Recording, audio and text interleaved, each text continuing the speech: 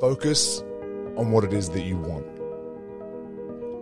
Make sure that the people you're hanging around have some sort of resemblance to what it is that you want to achieve, where you want to go.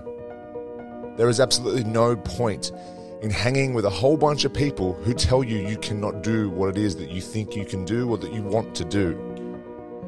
You have to make sure that the people you are hanging around believe that what you're telling them is almost too small. It's almost a waste of your time, and they're thinking, why haven't you already accomplished that?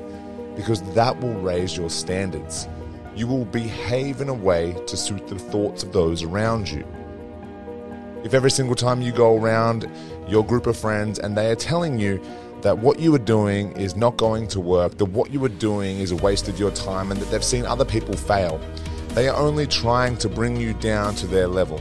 They are not trying to raise you up. They're not helping you raise your standards. When you walk into a room and you hang around a group of people who are wondering what took you so long to understand what it is that you wanted, why you haven't yet achieved it, and why you are not working on it right now, those are the people who will help you raise your standards. Those are the people that you need to hang around. You need to take a big look around and find out 3 or 4 or 5 people that are going to do that for you. I know long time ago when I was unsure of really where I wanted to go and what I wanted to do, sometimes I was asking the question to people who I wouldn't take any advice from, and I'm not sure why I was asking them those questions, but I think it was because it was the easiest answer back. I knew what they were going to tell me. I knew they were going to tell me to give up and to not try.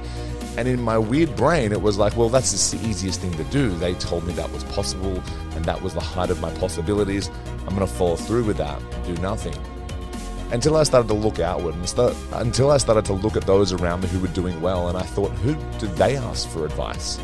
I started asking people who were really opinionated with their words, and they thought very long and hard about what they were going to tell me, and told me that, Shane, if that's what you want in life, you need to go out and do it right now. Stop talking to me. This is just a reminder to you. I hope it helps.